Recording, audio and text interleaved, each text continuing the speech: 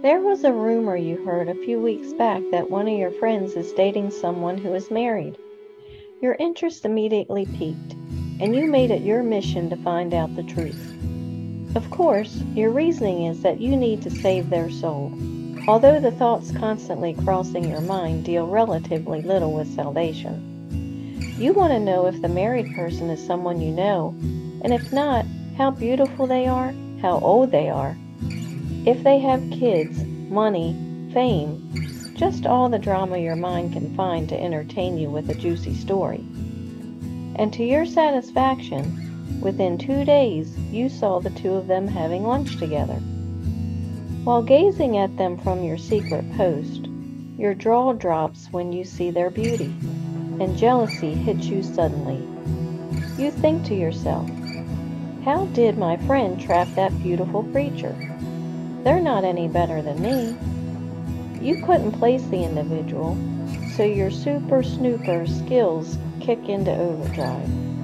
You learn they're that up-and-coming model from the neighboring town, and they're loaded in your book from what you glean from the web. You're now furious because your friend has never outdone you in anything, and you're much better looking. This relationship must stop, you tell yourself. I won't have it, you continue. And thankfully, you remember and add, it's all for salvation. My friend's salvation, of course. Oh my goodness, what a conundrum. Your new mission is to untangle another's sin because that's what we Christians do. It's like we're working on our own tasks assigned us by God, which are mundane and harsh. But then we find another having a problem that we don't, and their task is more interesting and enjoyable because we believe we've mastered their problem. So, we drop our assignment and jump right into solving theirs. Besides, their sin is much higher on the totem pole than any sin that we have. However, you then stop yourself and remember your training with the Stoics. One of the most important missions for you is to improve yourself daily. And with the whirlwind your mind just took you through, you begin thinking about the 10 Commandments and whether you have progressed with your assigned tasks. So, you walk through the commandments, one by one, in your mind as you assess your behavior when dealing with your friend's situation. The first commandment. You shall have no other gods before me. You figure you failed that one because you immediately like the new person because of their looks, their status, and your great looks and achievements compared to your friends. Satan became your god for a few moments there. Second commandment. You shall make no idols. Failed on that one too, because it was clear from your reasoning that you worship money and beauty. Third commandment. You shall not take the name of the Lord your God in vain. You give yourself a pass on this one. Thumbs up, you say to yourself. Fourth commandment. Keep the Sabbath day holy. Another failure because you did your lurking on the Sabbath, and that's when you caught them meeting. Fifth commandment. Honor your father and your mother. This one's a pass. So, it's 2 thumbs up for you. Sixth commandment. You shall not murder. Another pass. 3 thumbs up. Look at you go. Seventh commandment. You shall not commit adultery. That's my friend's problem, right?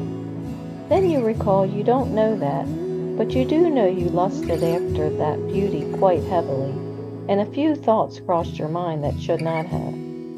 Since Jesus said what you think in your heart is what you are, you admit you failed on this one. Eighth commandment. You shall not steal. Well, you had another one of those passing thoughts about how you could steal that beauty from your friend. So, you failed on this one as well. Ninth commandment. You shall not bear false witness against your neighbor. Failed on this one, too, because you were thinking about what juicy gossip with some stretching of the truth you could do so as to end their relationship and give you a chance at this darling.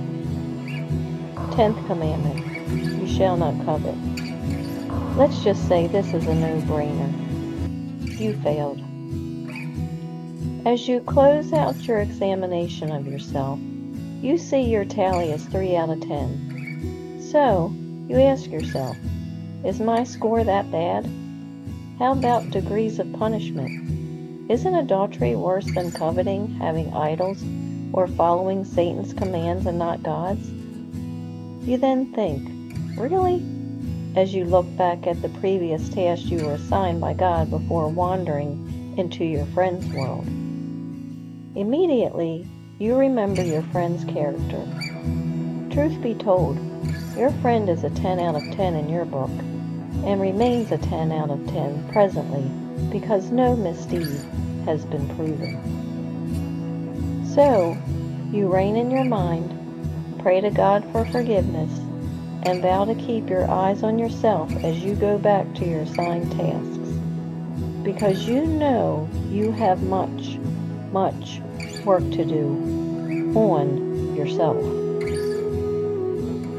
Now, using my Stoic storytelling method, my friend is dating someone that is married. What should I do?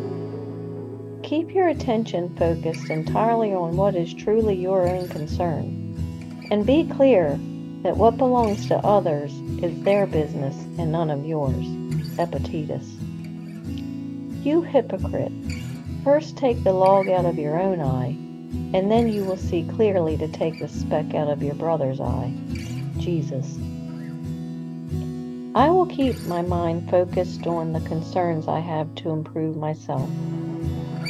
I realize I had no right to make judgments about another when my life is filled with personal sins I need to address. The character trait I improved was minding my own concerns first, which appears to be a lifetime chore for me. Thank you for sharing your mind with me. For your continued success, hear my secret. Before judging another, take some time to evaluate yourself further. Now relax, control your mind, and be as you wish to seem, empowered. Remember, it's the situation keeping my connection with Him. I'm Lori Stith, the Stoicist, and I believe in you.